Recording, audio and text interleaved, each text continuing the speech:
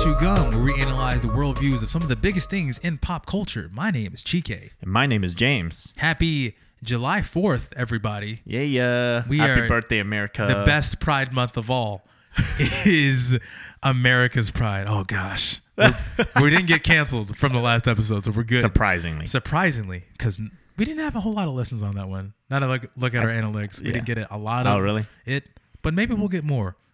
We'll see. Yeah. Maybe people were over it. I know. You got any big plans for the 4th? We're actually recording this before the 4th, so that's why I'm asking. Do I have anything? No. It's just the sun stays out too late, so I don't know if we're actually going to have time to watch fireworks. That's true, and the kids got to go to bed. Yeah. I'm not trying to keep them up that late. Last year, we did wake up our kid. You did? Yeah, to go watch fireworks. And was that a big mistake? No, it was good. It was just I don't think he was fully. Well, he was just kind of looking why at would it. He care? Yeah. That's funny. Yep. But yeah, so hopefully y'all are having the best day. Hopefully it's not super hot. Yep. Hopefully you're enjoying your Grimace shakes. Oh, dude, that was gross. If you don't know what the Grimace shake is, look it up. Oh but today we have a fun episode. We're gonna cascade down. We're gonna start a little bit more lighthearted and then get into a very fun topic that I'm sure everyone has heard of because it circles around in our pop culture sphere all the time. But beginning of this episode, I'm gonna give you some fun and interesting facts about July 4th, kind of like how I did for our Thanksgiving episode. Yeah. To some things that you may know or you may not know, but so we'll do that, and then the meat of this episode is going to be talking about Christian nationalism. And there's a lot to say because anytime someone hears that word, depending on who you ask, there's a different definition that every person brings up. And we're going to dive into some of those definitions today. Anything else you want to say before I give you some cold hard facts about July 4th? Dude, bring it. Let's do it. So the first fact I got up here is John Adams actually believed that July 4th should have been on July the 2nd. He actually wrote to his wife, Abigail, that July 2nd will be celebrated by succeeding generations as the great anniversary festival, and that the celebration should include pomp and parade, games, sports, guns, bells, bonfires, and illuminations from one end of this continent to the other. So in a sense, he's right because we do that on the 4th. He just got it wrong. He's got the wrong day. Yeah. He thought it was going to be July 2nd. He's not a prophet. He's not a prophet. So I think he was pretty bummed that it was not on the 2nd, but on the 4th, which the 4th is the Continental Congress formally adopted the Declaration of Independence, which I remember hearing a joke a long time ago is that the Declaration of Independence is basically the greatest breakup letter of all time. Oh, yeah. For sure. For sure. Like, Dear King George, it's not you. Is us. We just can't. We're not vibing right This now. isn't working. This isn't working now. Yeah. We just cut it loose, and we good, right? We good. It was largely written by Thomas Jefferson, and though the vote for actual independence took place on July 2nd, which is why John Adams thought it was going to be on July 2nd, and then on the 4th became the day that it was celebrated as the birth of the American independence, but it wasn't actually signed all the way until August 2nd. 1776. So we're all wrong by celebrating on July 4th. So August 2nd, that's the real American Independence Day, because all we know, if you sign a contract or anything, it's not fully finished until you sign that paper, baby. That's right. Until you do the paperwork. Yeah. Until you do the paperwork, it ain't fully signed. So August 2nd, I'll be celebrating. Celebrate twice. Yeah. Celebrate the whole month of July and August. Yeah. Another interesting thing is that it wasn't until 5 years after our victory over the British in the Revolutionary War that the Articles of Confederation, the first version, which was to become the U.S. Constitution, was ratified by Congress. Since the Constitution is actually defined it was what actually defined our form of government and set boundaries on what laws could and couldn't do. It's arguable that we weren't actually born as a country until 1789. That's right. So if you are wearing a 1789 shirt, you are correct. I don't think anyone is, but maybe I should start a shirt shop that says 1789. Like a pro-America shop that just has 1780. Like I should say July 2nd, 1789. Yeah, we'll see. It's like, you don't know. I got the real dates. I got That's it right. right here. Yep. We've all been tricked. Yeah. What's crazy also is that they used to hold mock funerals for King George III. Some colonists did during that day. So that's pretty dark. That is dark.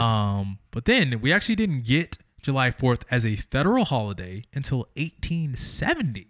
What? Yeah. They didn't get their stuff together for 100 years. I know. But or then almost 100 years. in 1941, the provision was expanded to grant a paid holiday to all federal employees. So they didn't even get paid holidays until way later, until the 40s. It's crazy. The taxes. It's probably when they racked the taxes. Probably. On the American people, and they gave them paid holidays. It's always a racket. Well, you can buy all your hot dogs. Which is actually, you buy a lot of hot dogs. It's actually estimated that each year, an estimated 150 million hot dogs, which if laid out horizontally, would stretch from Washington, D.C. to Los Angeles more than 5 times. Oh, wow. That's a lot of hot dogs. That's a lot of hot dogs. Not really that much of a hot dog person. Hold on, but it's just how many are purchased. How many are purchased? But not eaten. No. All right. Yeah. I think people, they overbuy food. Yeah. Oh, they totally overbuy, especially hot dogs. Yeah. I enjoy a good hot dog, but not. I like a good Frank. Yeah, that's right. Yeah. But not like your standard hot dog that you buy cheap at Walmart. So we're not shopping at Target right now. The Target boycott remains till they get it together. No Bud Light, no Target. Oh, gosh. Oh, goodness. Let's see. One interesting point that is a little bit not as lighthearted, but on July 4th, 1934, Leo Szilard filed a patent application for the atomic bomb. In his application, he described not only as the basic concept of using neutron induced chain reactions to create explosion, but also the key concept of the critical mass. So it was awarded to him, and which legally made him the inventor of the atomic bomb. So that was on a July 4th, 1934. So interesting tidbit in case you wanted to know that. There's also a bunch of firework related injuries that happened. So beware of all the fireworks. I saw a video just the other day. I think I sent it to you of like this family out in the street. Oh yeah, dude. And they light the firework. It doesn't it goes off, but then you see over in the corner that it starts lighting off all the other fireworks. And there's kids present in this video. Like this mom very rightly grabs her baby out of the chair and they're like going off. This has happened. Yeah, it happened to you, didn't it? Yeah, it happened to me. Gosh. Not because I set off anything. It was just one of the. Oh, so do you want to recite the situation? Yeah. Okay. Tell people the story. They want to know. So usually you put your fireworks in a little metal tube, and it shoots up in the sky. Yeah. Well, one of them dropped, but underneath the tube, like underneath this table that they're shooting off of, had all the fireworks. Oh no! So it fell into the box of all the fireworks. So it started going off behind this little shield that they like. At least they had a shield. Yeah, but right. So someone can stand behind it and shoot it off, and then But the problem was it was curving around the shield, coming. You're in a neighborhood, right? Oh yeah, we were in a neighborhood. Oh my gosh! And so we were people didn't know what was going on, so we were like jumping over couches because we brought couches out onto this lawn, and we're jumping over couches. Hit the deck. Yeah, that's basically what happened. And then people's lawns were caught on fire, so we were running around with hoses. Whoa! Oh yeah, that's wild. Oh yeah, you'll never forget.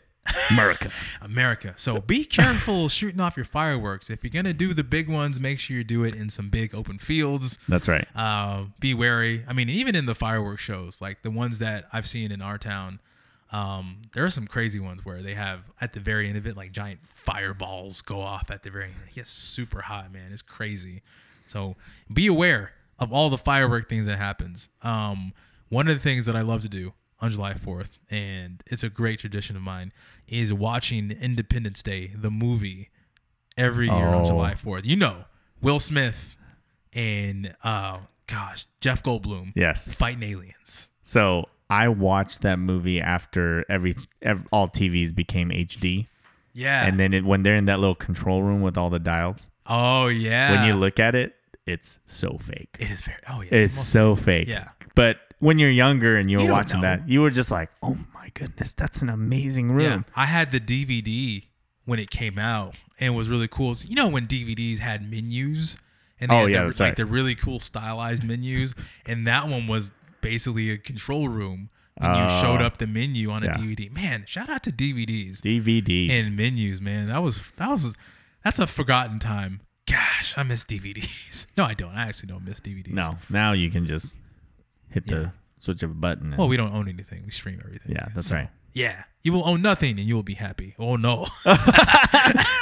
That's for another episode. But yeah, Independence Day, man, that's a fun movie. I love it. If you have not watched Independence Day, give it a chance today. Oh, yeah. Go and find it. It's available. There's a sequel. I never saw it, but I heard it was good. There's a sequel? There was a sequel. Oh, no. Yeah, I know.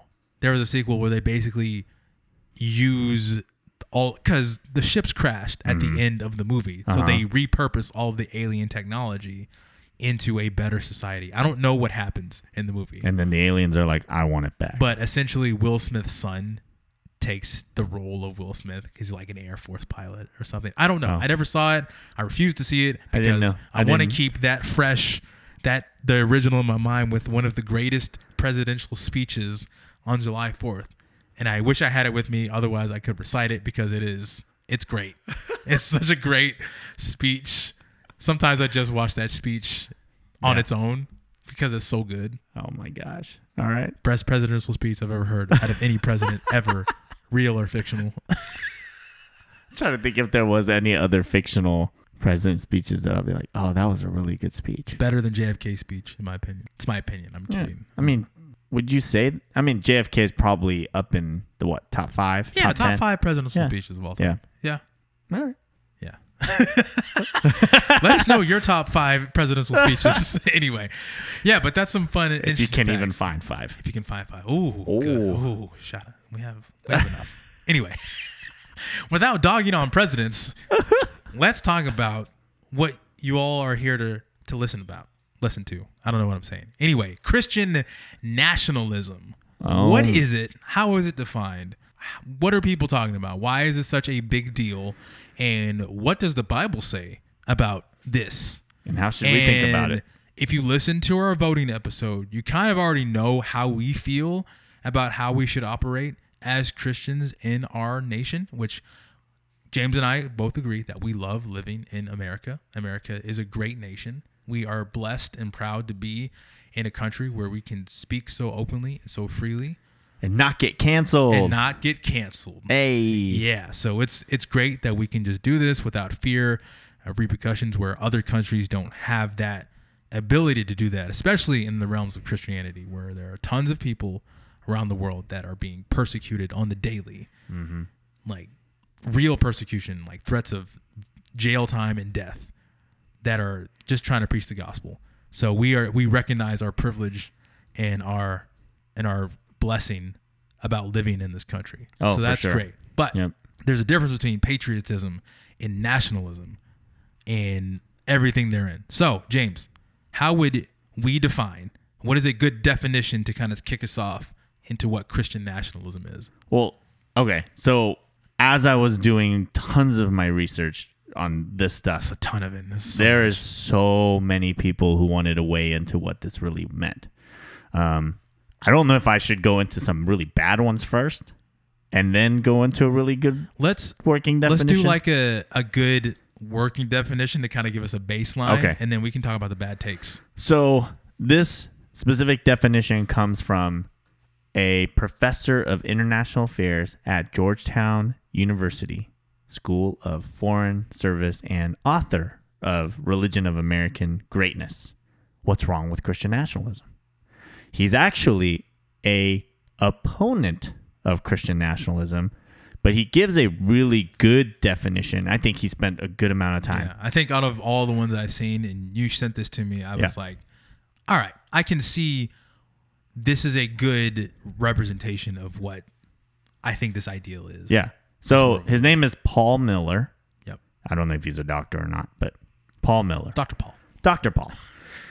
And Dr. Paul describes Christian nationalism asserts that there is something identifiable as an American nation distinct from other nations. I said only distinct from other nations, not better, just distinct.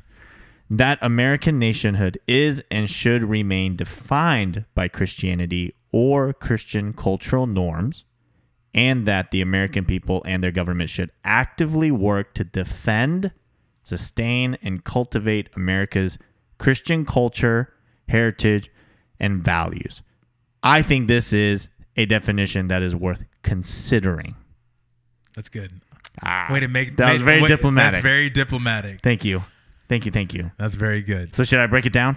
Let's do it. I was about to ask you that. So the first sentence asserts that there is something identifiable as an American nation distinct from other nations.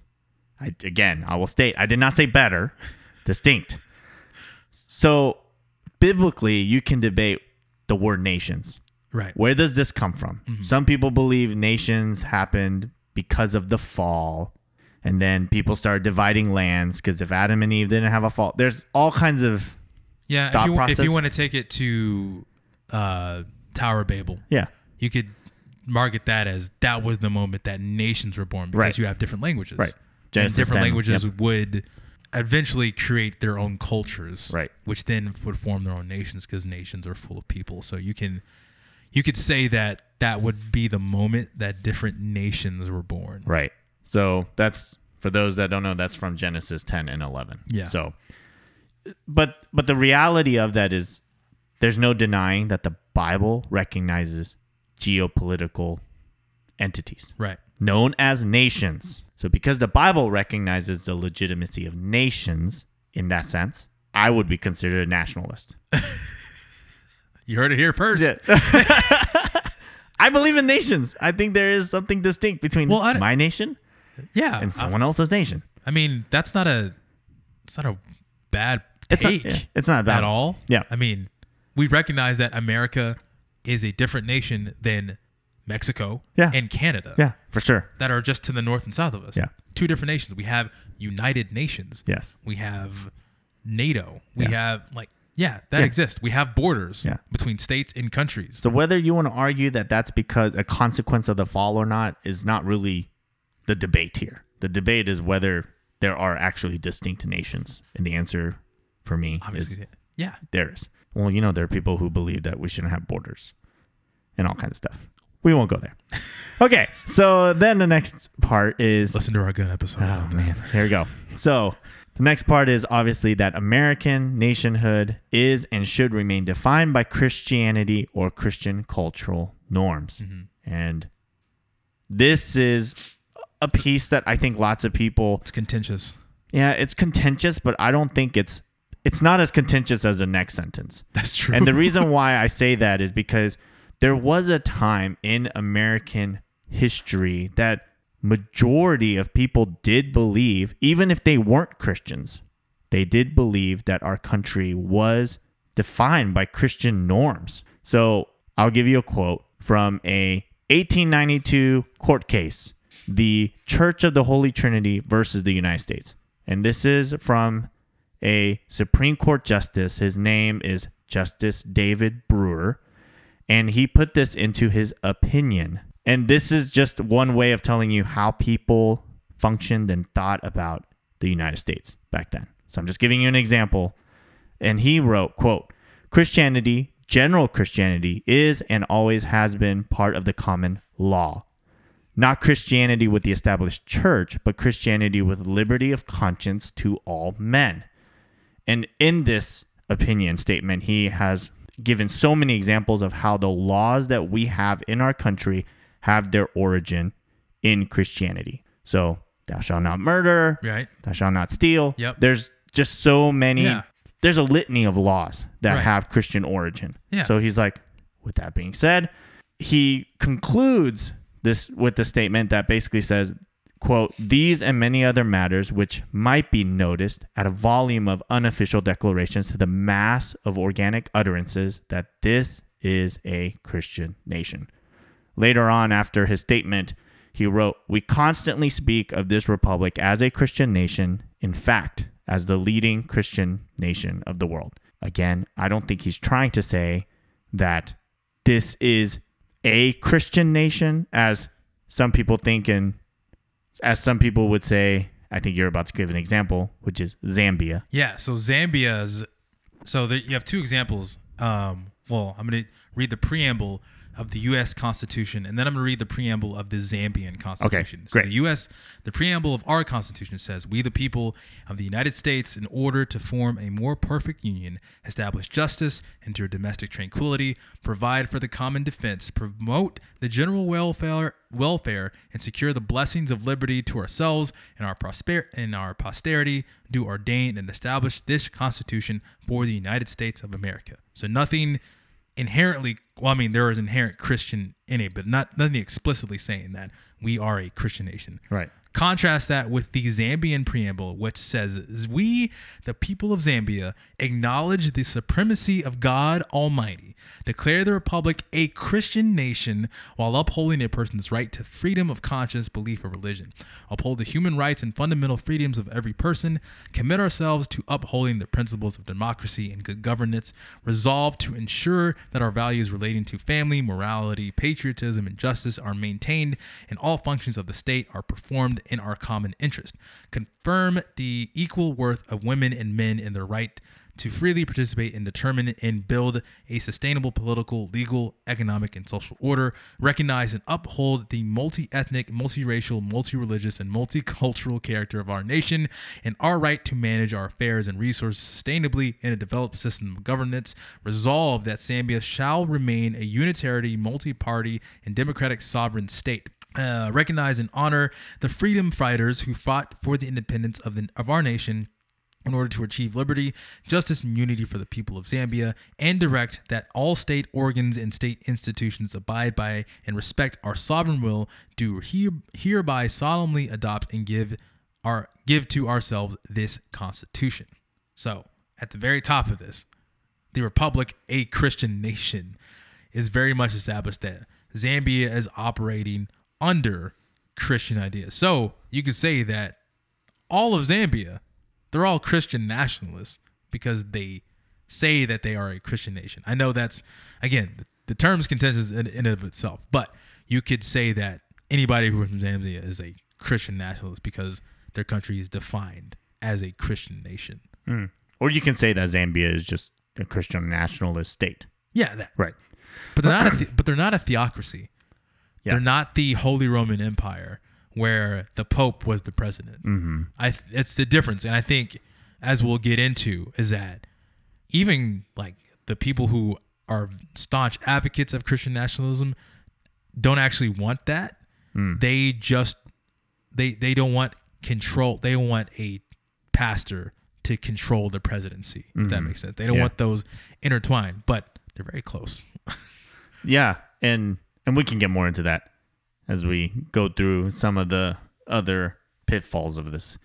So I think the third sentence out of this is what's really the rub in all of this, which basically summing it up. So it says, individual Americans and the United States government should work to defend and promote America's Christian culture, heritage, and value. Again, I said individual Americans and the United States government should actively work to defend and promote Christian culture, heritage, and value.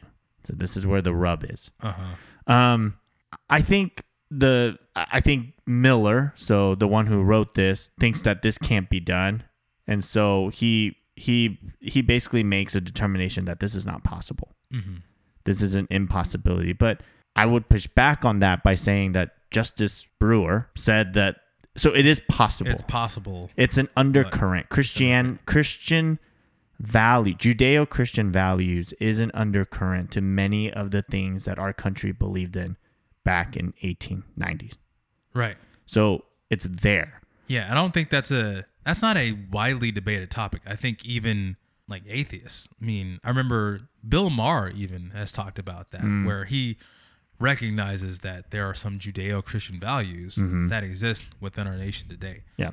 Now he does. He's an atheist. Yeah. So, but it even goes to point out that justice David Brewer was a Supreme Court justice, so he probably was very familiar with the First Amendment, which says, I hope so. Congress shall make no laws respecting an establishment of religion.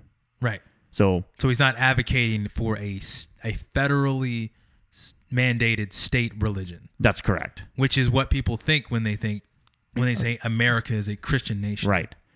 But he's not saying that that's what Christian nation means. Yes. He's saying that there's an undercurrent. So it's like right. when we say like it quacks like a duck, looks like a duck, right.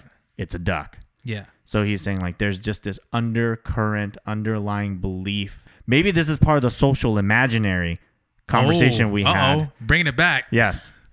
Again, I still haven't fully defined what that meant, but I think it's the idea that society had this image of what society looks like. And I think it comes from, it's that undercurrent. It's that even though I might be an atheist, or someone might be an agnostic, or someone might be Buddhist, or someone might be Hindu, it's like there is still an underlying current of Judeo-Christian values. Are you saying that that Christianity was, depending on how you look at it, the cultural hegemony of the United States? I mean, which cultural hegemony is just the dominance of right. of culturally diverse society by the ruling class. So, like, it's basically like, what is the most dominant culture at times? And there are varying different definitions and ways you can take that. Yeah. But you could say that from the beginning of this country and even into like current year, that the dominant culture, so to speak, is Christianity, given our laws and practices. Yeah. Maybe we wouldn't even say in recent or modern times. It's probably more like several decades ago.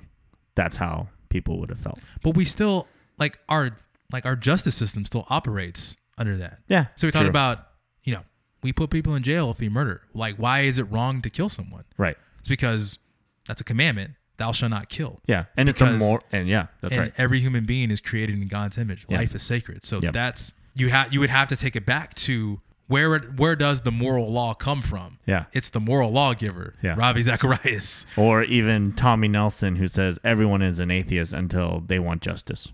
Exactly. And wrong is done to them. So the themes of freedom, justice, and mercy exist in our country because that comes from the Bible. Yes. Because God himself gives us freedom, exacts justice, and provides mercy. Yeah. And that goes back to what we believe the government should be doing, which is promote righteousness and truth, punish evil. Yeah. Yeah. And execute justice. So you could, in a sense, say that Christianity is still dominant in our criminal justice system, just based on how laws operate. Yeah. Yeah, that's true. Hey, I mean, I could be wrong, but I think someone would have to change the laws if that wasn't the case. Yeah. Like, because in what other religion do you have that? Yeah, I'm thinking. If anyone knows, let me know. But yeah, it's the fact that morality, and that's why it goes again back to the reality that the goal of government is to promote righteousness and just say this is reality. Yeah. And we believe that murder is wrong. We believe theft is wrong. Mm-hmm. I mean, you just go down the list. We believe adultery is wrong. Now, you can say in the moral code today that might adultery be shifting. It's not illegal. Right. So. It's not illegal. Yeah.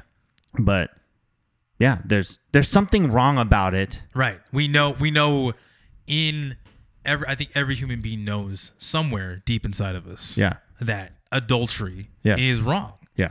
Because it exacts a brokenness. And then when the government or when legislation does not back that up, we think something is wrong. We are like, this is not right. Yeah. The justice needs to be done. You ever heard the term, you can't legislate morality? You ever agree with that term? No, I don't agree with that term at all. Yeah, it doesn't. Like, as I've gotten older and I keep hearing that term, I used to believe that term. I used to believe that was true. Oh, like I did too. That you can remain neutral, but every human being has a sense of justice and morality. Yeah. So our politicians, their legislation comes from an act of morality because they see a wrong and they want to right it. Right. Like, you can't separate the two. We're not autonomous beings like that. Yep.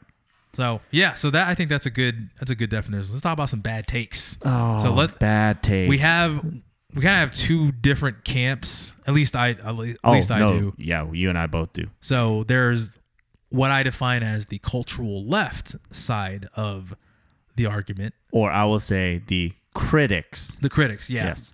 And then there's the cultural right, which would be the advocates. Yeah, the advocates. So let's start with the cultural left. And I have a quote here. And we have the same quote. So I'm going to read it. It's a pretty deep one. And you ask any person who probably lines up in this particular sphere. I actually asked a coworker of mine who leans left. He's like a left libertarian. Yeah.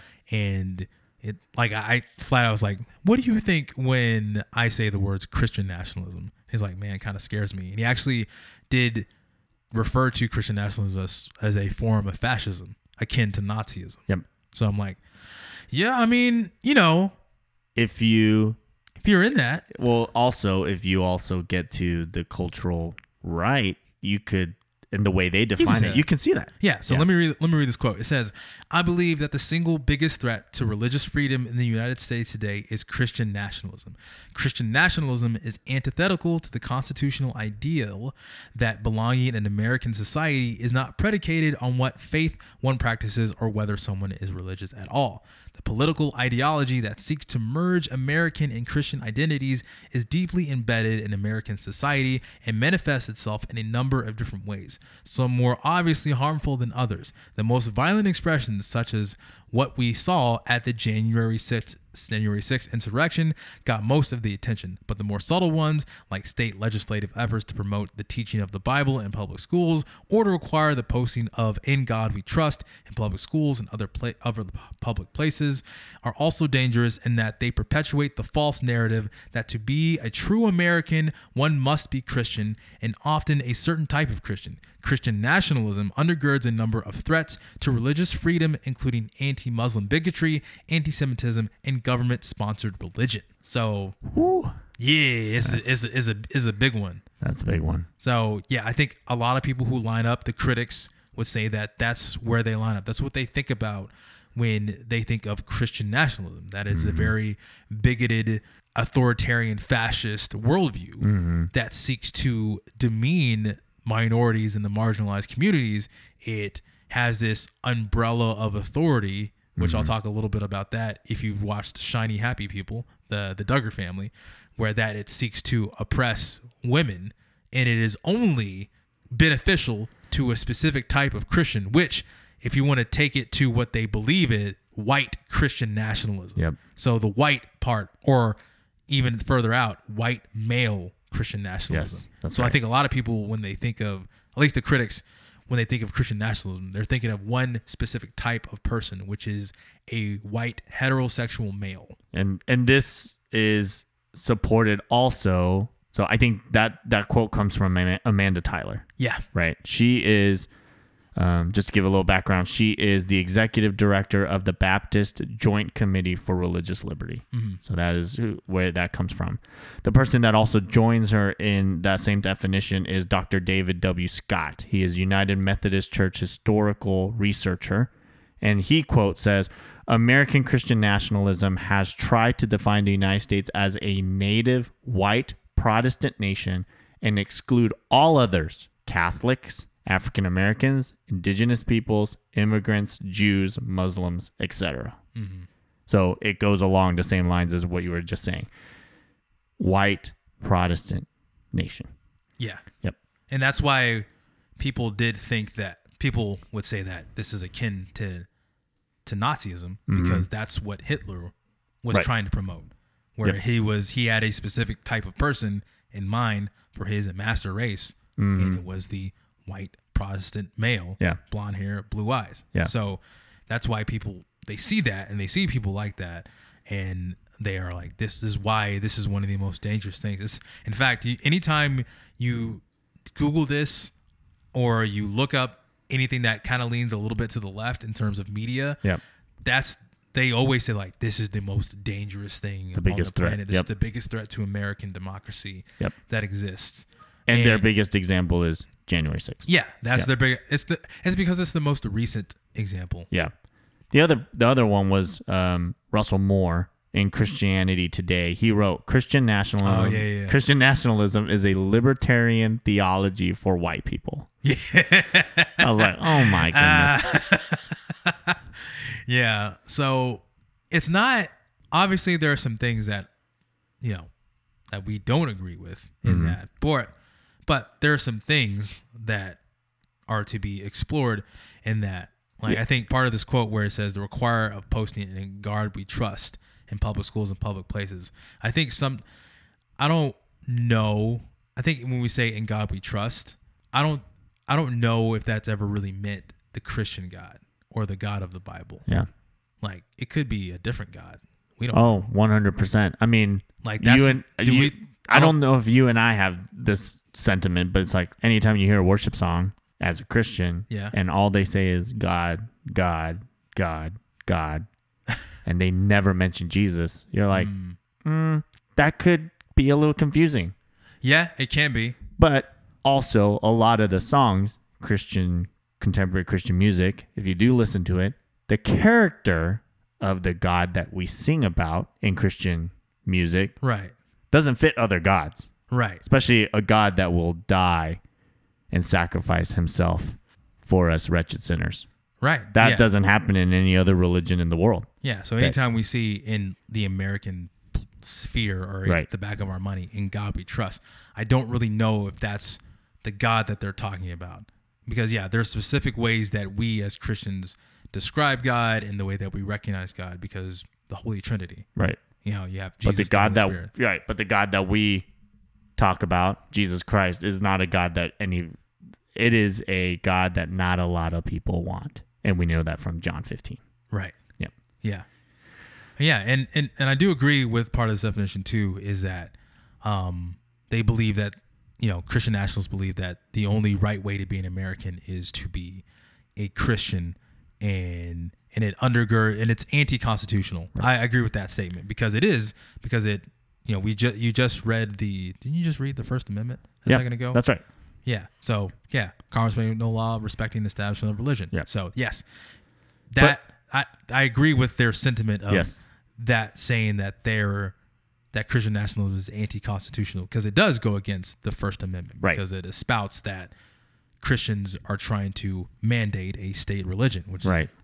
So before we get into that, this is the biggest word salad of a definition, but it seems like this is the one that lots of people cling to from the cultural left.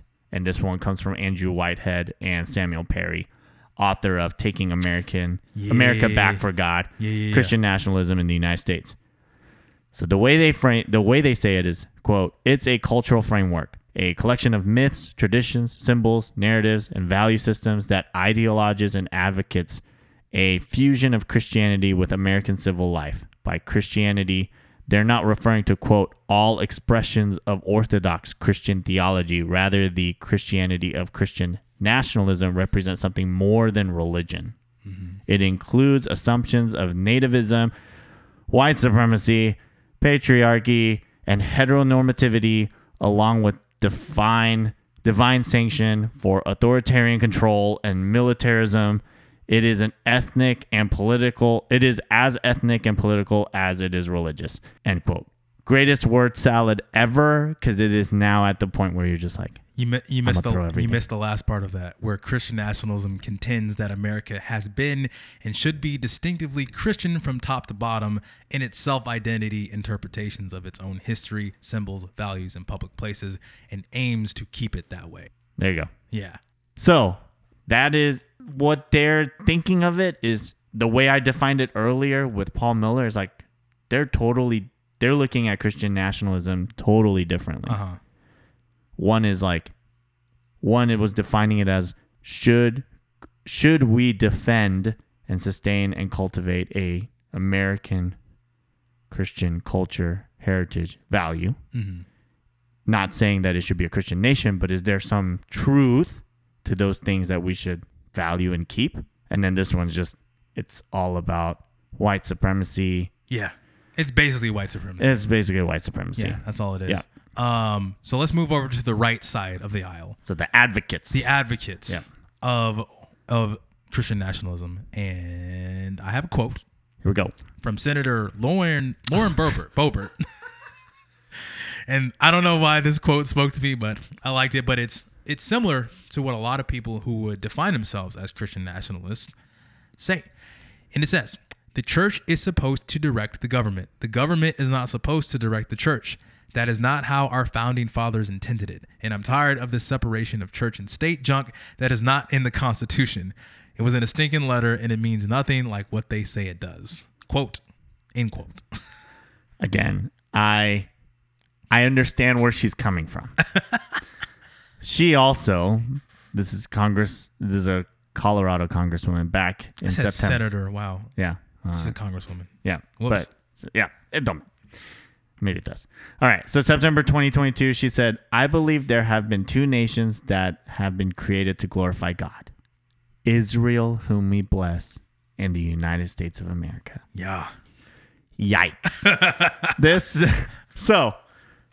is the advocates' side. That's the big one. Yeah, that's the big one. But this is, again, I said earlier, the critics have bought into a lot of bad ideologies about, basically at the end of the day, it's white supremacy, it's race baiting, it's all that stuff. Militarism. Basically, when they say militarism, it's Nazism, all that. Yeah. But the advocates have not bought into any better of an idea. No. Which, from their side, what they ultimately believe in is that there is some kind of special relationship with God that is above that of any other nation. Right. So they believe that there is something really sacred about America and that it was ordained by God for a special role in ushering the kingdom of God. Yeah, and it is, in their opinion, our job as Christians to take it back. Right. To take back our country to its original Christian roots and to root out all evil and establish a kingdom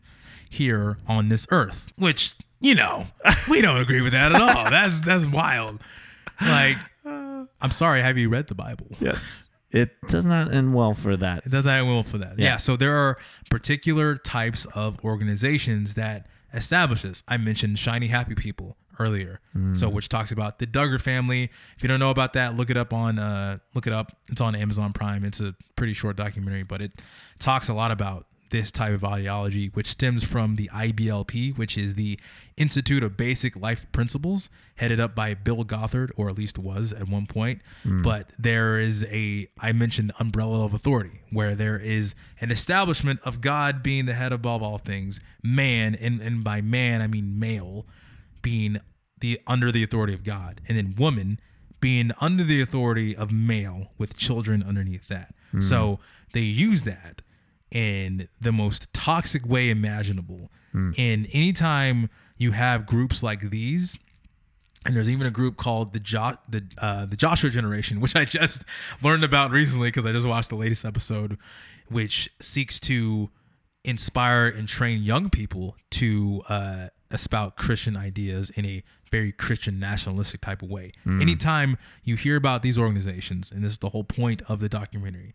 they are rife with sexual abuse scandals, tons and tons of abuse, and it does lead to the left's idea of Christian nationalism, right, which seeks to oppress women and to oppress minorities, because there are groups that actually are doing this, because they believe so wholeheartedly that America is such a special nation and we need to be so militarized and forthright in our approach to espousing Christian ideas and taking back the government and placing people in the highest forms of government to do what? Be Christians? I don't know. But that is the goal of the advocates of the Christian nationalist. Yeah. In fact, from the Whitehead and Perry book, there's an actual scale of how you rate yourself on a Christian nationalist. So let's get into so before we get into this part, 'cause that's a fun game. Yeah, this is a really fun game. So before we get into this part, this idea that America has a special role or has made a special covenant with God is not new. This has been around since the colonial times. Early settlers wrote covenants with God. And there are some people, obviously, who think that that's a very special covenant, that they are part of the end times. Right. And yeah, so Philadelphia. Yes. If people who read Revelation, who are Christian nationalists, believe that Philadelphia is related to Philadelphia, Pennsylvania, please, I urge you to reread that part of the Bible, because it is not related to Philadelphia. And he's frantically going to his Bible to read that, because we're talking about the Church of Philadelphia. It's not Pennsylvania. Let's just get that out of the way, because I once believed that when I was first trying to read Revelation, and Revelation is trying to interpret Revelation, trying to read that. This is why you need good, solid biblical leaders and good, solid people who can interpret this well, because it is it's crazy if you don't know what is to be said. But the Church of Philadelphia is not related to Pennsylvania. So you got to read. Ain't that the truth? All right. So Revelations 3, verse 7 says, "And to the angel of the church in Philadelphia." Remember, this was actual Philadelphia. Not Pennsylvania, but during the times of... it's like ancient Turkey, basically. That's right. "The words of the Holy One, the true One, who has the key of David, who opens and no one will shut, who shuts and no one opens. I know your works. Behold, I have set before you an open door which no one is able to shut. I know that you have but little power, and yet you have kept my word and have not denied my name. Behold, I will make those of the synagogue of Satan, who say that they are Jews and are not, but lie. Behold, I will make them come and bow down before your feet, and they will learn that I have loved you, because you have kept my word about patient endurance. I will keep you from the hour of trial that is coming on the whole world to try those who dwell on the earth. I am coming soon. Hold fast what you have, so that no one may seize your crown. The one who conquers, I will make him a pillar in the temple of my God. Never shall he go out of it. And I will write on him the name of my God and the name of the city of my God, the new Jerusalem, which comes down from my God out of heaven, and my own new name. He who has an ear, let him hear what the Spirit says to the churches." One day we will do a proper eschatology, study of end times episode. Part 5,000. Yeah, man. I it's going to take a minute, but one day we will do something like that. But yeah, just know that it's not about us. It's not about us. Yeah. And yeah, but I think people who are advocates of Christian nationalism believe that that's a part of us, that we are special in God's eyes, right? In some sort of way, different than all other nations. So as we go into how should we as Christians think about Christian nationalism, this is the part of the survey. So when we see surveys like this, we really need to understand what they mean by certain words. So as we go through this, we are going to dissect some of these questions. Yeah, this will probably be the end part of our of our discussion on this, because this has been fun. But yeah, you can play with this at home if you'd like, because I'm going to read off all of this. Again, this comes from Andrew Whitehead in Samuel Perry's book, Taking America Back for God. So it's the word salad people. It's the word salad people, and there are 6 distinct questions that weight you on where you're at as a Christian nationalist. Are you a rejecter? Are you a resistor? Are you an accommodator? Or are you an ambassador? Yeah, you can score up to 24 points. So let's go through each question. First question says that the federal government should declare the United States a Christian nation. GK, where do you stand? Oh, hold on. Let me just go through it, and then we'll talk about it. And then, oh gosh, you're gonna out me here. Number 2 is the federal government should advocate Christian values. Number 3, the federal government should enforce strict separation of church and state. The federal government should allow the display of religious symbols in public spaces. 5, the success of the United States is part of God's plan. And number 6, the federal government should allow prayer in public schools. Now, how you score this is for questions 1, 2, 4, 5, and 6. If you are 0, if you're strongly, it goes from strongly disagree to strongly agree.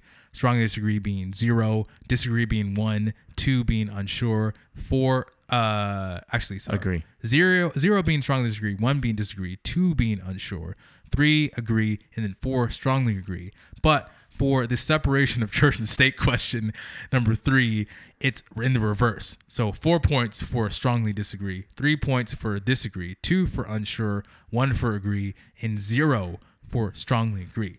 With all that being said, let's go through it. Let's go through it. So we'll see where we land. I'll answer for me. So number 1, the federal government should declare the United States a Christian nation. I strongly disagree with that. So I get 0 points. Yes. Amen. 0 points. Where are you at? I am the same. You're Amen. the same. You're 0. Yes. So number 2, the federal government should advocate Christian values. Strongly agree. Right? So as Christians, we, again, listen to our voting episode and listen to this episode where we believe that we should have people that should advocate for Christian values because it's about truth, justice, righteousness, and mercy. Yes. Thou shalt not murder is a Christian value. Yeah. I want them promoting that. Yeah, exactly. So that's 4 points. We're both sitting at 4. Yes. And then number 3, the federal government should enforce strict separation of church and state. I actually am unsure about this one. Ooh. I'm unsure. So I'm at a 2. Okay. So I'm at 6. Where are you at? I want more clarification on strict separation of church. That's why I said I'm unsure because I don't know what they mean by that. So what did Bobart? She said, Lauren Boebert. Yeah, Lauren Boebert. Yeah, that's a big component of the advocates of Christian nationalism is that they don't believe in separation of church and state. And the reason why they don't. And so here let me kind of help you or help expound on her sentiment. And the reason why is because when the Constitution was written, so John Adams has a very famous saying. He's our first vice president. He's our second president of the United States. He actually wrote that our Constitution was made only for a moral and religious people, and it is wholly inadequate to the government of any other. That is a really important point to understand what that means. So when they say separation of church and state, and the reason why it only shows up one time, and it was in a letter, is because there was a letter that was going... I think it was Thomas Jefferson who wrote it in a letter to someone about the separation of church and state. And what he meant by that is that the church plays a significant role in everybody's personal life. Their religion, their moral code plays a significant role in individual lives. So that is going to impact the way the state functions. So he's saying that there is people have a moral code that they live by. So naturally, if people who have a moral code work for the state or are Congress people in states, they would create legislation or they will enact and take actions that have moral codes built into it.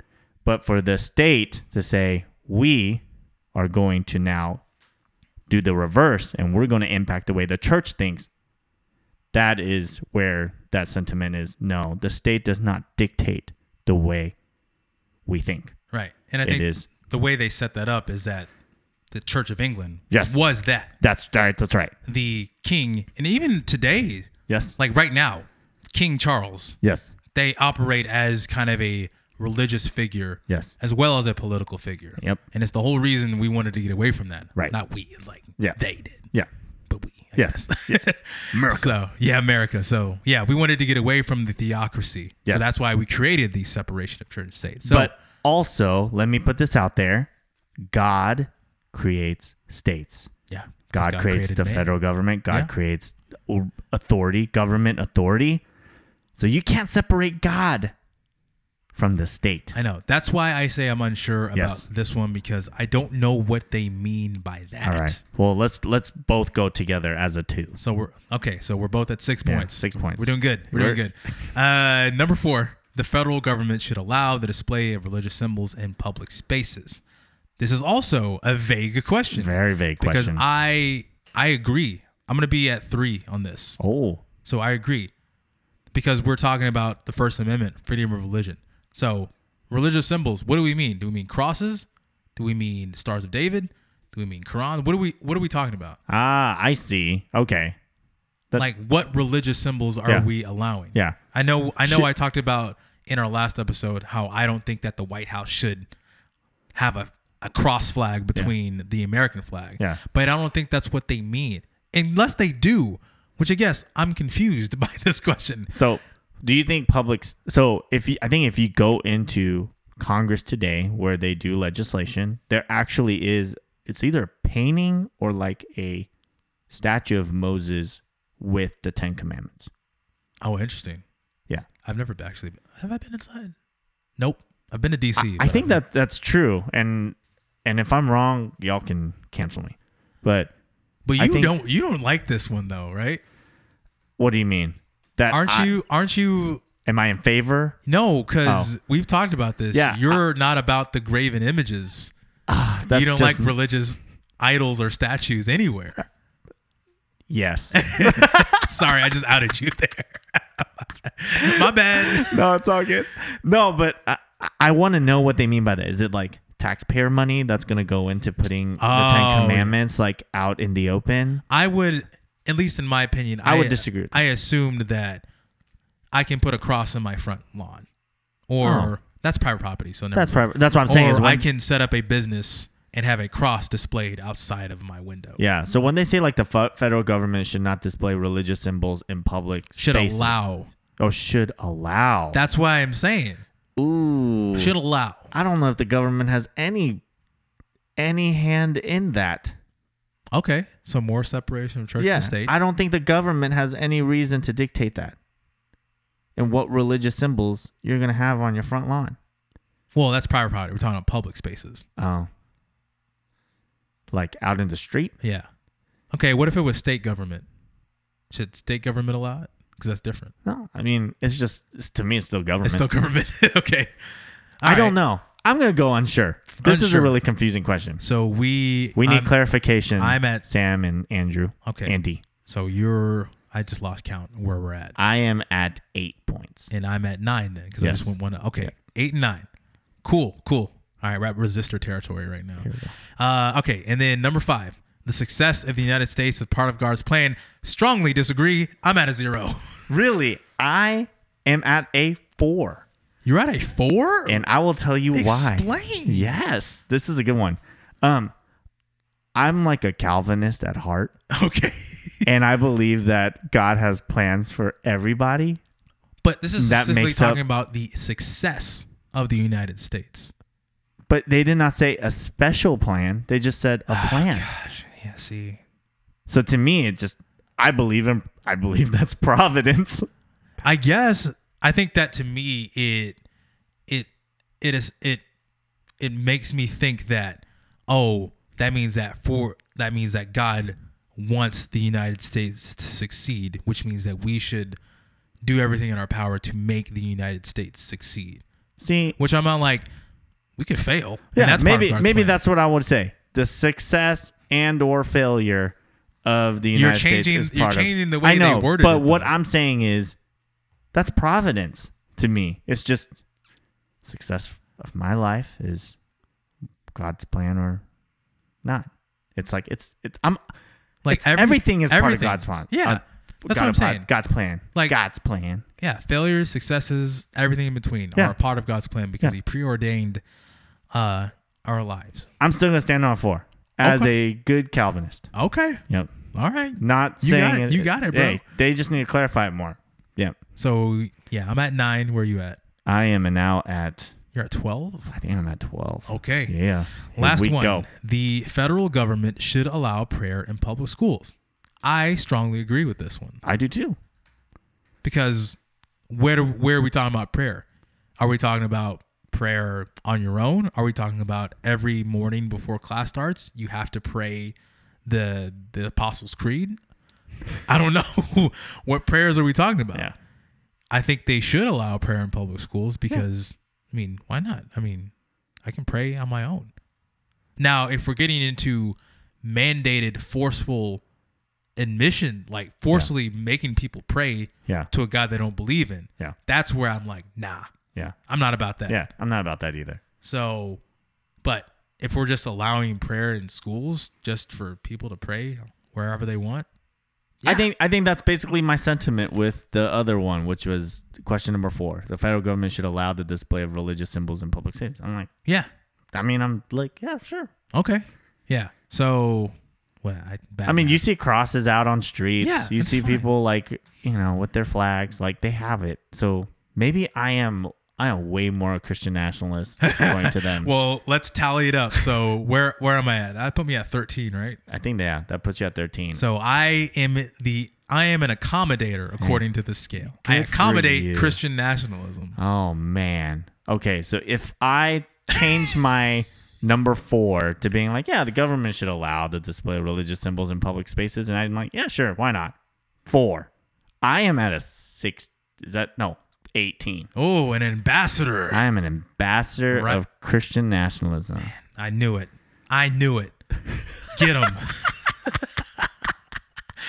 Oh, man. But let me just give you a person I do like. Okay, so this is an incredible Christian brother of former days, Jonathan Edwards.